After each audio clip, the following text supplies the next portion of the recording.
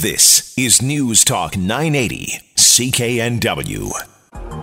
7:33 on this Saturday morning. If you are someone who eats lunch at your desk, you are not alone. Apparently, close to 40% of Canadians do just that. Is it because of workplace pressure, or you just don't want to eat in the cafeteria with your coworkers? Maybe your workplace doesn't have another place to eat. Well, this was a survey conducted by Nova Scotia's Dalhousie University, and joining us to talk a little bit more about this is the lead author on the study, Sylvain Charlebois. Sylvain, thank you so much for being with us. Hey, good morning. Good morning. So you looked at the eating habits of people. Now, were you able to, was this a study done specifically with people who worked in offices, who worked at desks? No, not necessarily. Actually, it was all Canadians. Over 1,000 Canadians were surveyed across the country, and we asked a lot of questions around meal management, breakfast, lunch, dinner. We looked at cooking, snacking, and everything in between. Basically, we want to understand what kind of relationship Canadians actually have with food in general throughout the day. And we found a fair number of people do eat lunch at their desks. Do we know why? Well, that was a bit surprising because we didn't expect that many. So the accurate number is 38.7% of Canadians actually eat at their desk. The Atlantic region is where you find the most people eating at their desk, which is actually 62%, that was surprising to us, given that we are in the Atlantic region. So that was interesting. A couple of things that really surprised us. One, meal skipping. A lot of people do skip breakfast, mostly women. In fact, women are 3 times more likely to skip breakfast than men. And again, was there any reason why, or that's just how people answered the survey? Yeah, so we didn't dig deep. I think because obviously my co-authors and I, we tried to interpret exactly what was going on there. Actually, I think it's due to the fact that a lot of women are multitasking. They're concerned about, the food security for their children, and perhaps eating breakfast themselves may not be a priority. Or, of course, looking at single mom families, food security, it could be an issue there. So the other surprising results were with low-income earners. Low-income earners are more likely to go out and eat at a restaurant than higher-income earners, which could actually be counterintuitive. But when you actually think about it, well, people with low-income earners are more likely not to be familiar with recipes. They may not cook as much. They may actually be looking for quick fixes. And, of course, eating breakfast or any meals out is actually, it's convenient. And that's probably why a lot of food chains these days are now offering all-day breakfasts, because breakfast is really the cheapest meal of the day. What it also found, so people skip breakfast. What about skipping lunch? Skipping lunch, there's a couple of, not as much as breakfast. But again, because right now we're really experiencing a total disintegration of food habits, it's actually almost hard to define what is lunch and what is breakfast. A lot of people actually would eat breakfast in the middle of the afternoon or at night. Same for lunch, because of when people are working, and I'm sure you guys in media can certainly understand that, because you guys work awful hours. But frankly, it's really looking at the 3-meal-a-day institution in Canada. It's slowly becoming more fragmented now. And does that necessarily mean it's a bad thing that we're not sitting around a table perhaps with our families and eating meals? But for many people, exactly that 3 meals a day, it just doesn't work with your schedule. Well, I think it's just a thing. I mean, when you talk to nutritionists and dietitians, they actually do believe that there's a diet for everyone, and not everyone can actually diet the same way or eat the same way, or that's fine. But when you look at our results around eating alone, 67% of Canadians eat alone most days. That's 2/3 of us. That's a lot of people.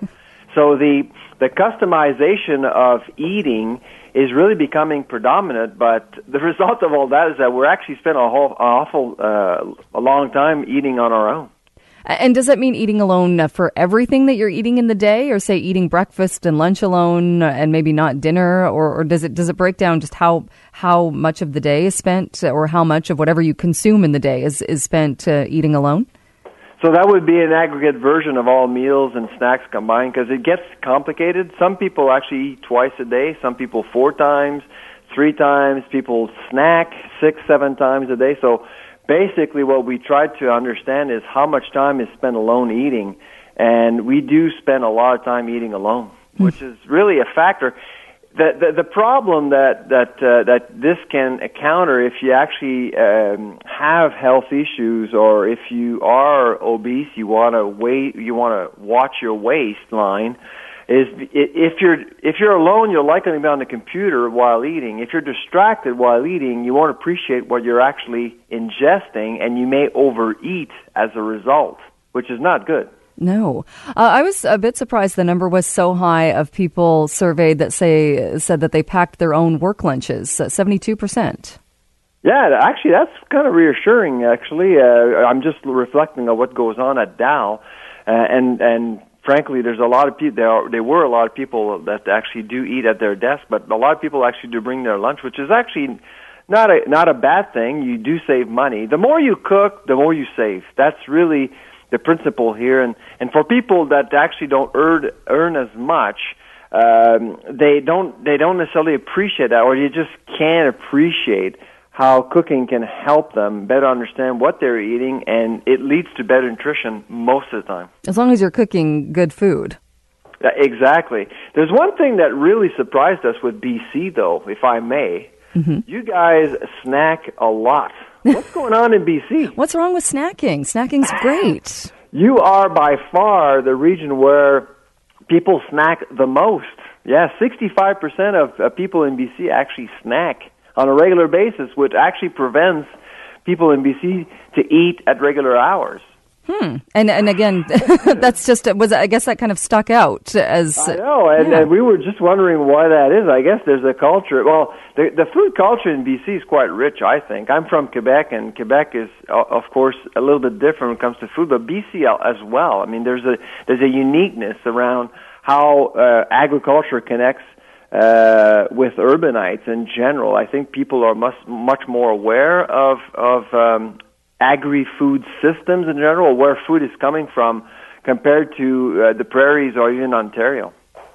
Interesting. I can only say from my own experience, and I'm sure, like you said, media, we do have crazy hours. We're all over the place. If I didn't snack, I probably wouldn't eat. If I didn't have a banana in my purse, a bag of nuts, something to snack on, I would go all day without eating a meal.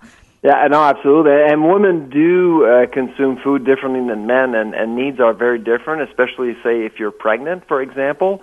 So my wife actually snacks all the time. I don't need to, because my metabolism is actually very slow. So everyone actually really deserves a different diet, but at the end of the day, if you don't eat together with friends and family, and BC is actually not bad with that. Actually, you guys do spend a lot of time eating with friends and family.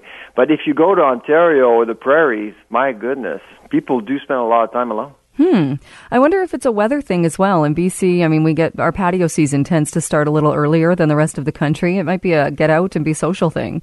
The barbecue season stops in BC? You're kidding. No, it never stops. It does not. Exactly. Yeah, I know, because I go there all the time.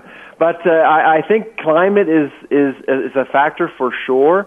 I do think values are a big factor as well.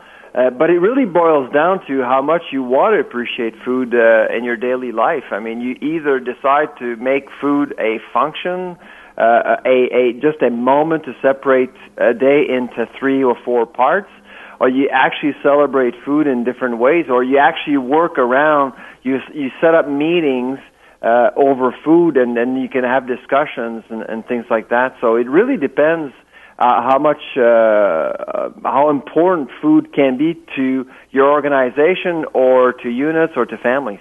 I guess it's reassuring that we spend more time in BC as well with friends and family eating, although I do feel like we're a long way. Anytime I've traveled in Europe where dinner starts at 9 or 10 at night and takes 3 or 4 hours.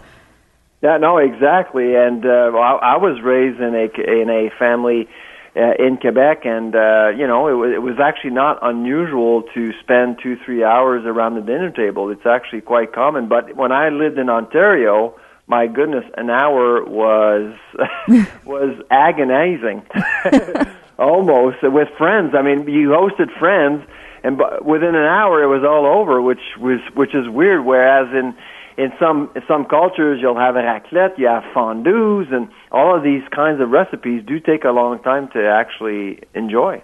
That is true. Interesting findings. Sylvain, thank you so much for joining us to talk more about the study. My pleasure, and bon appétit. Bon appétit.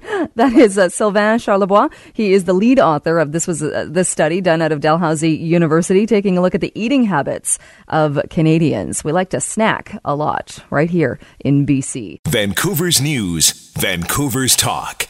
This is News Talk 980 CKNW.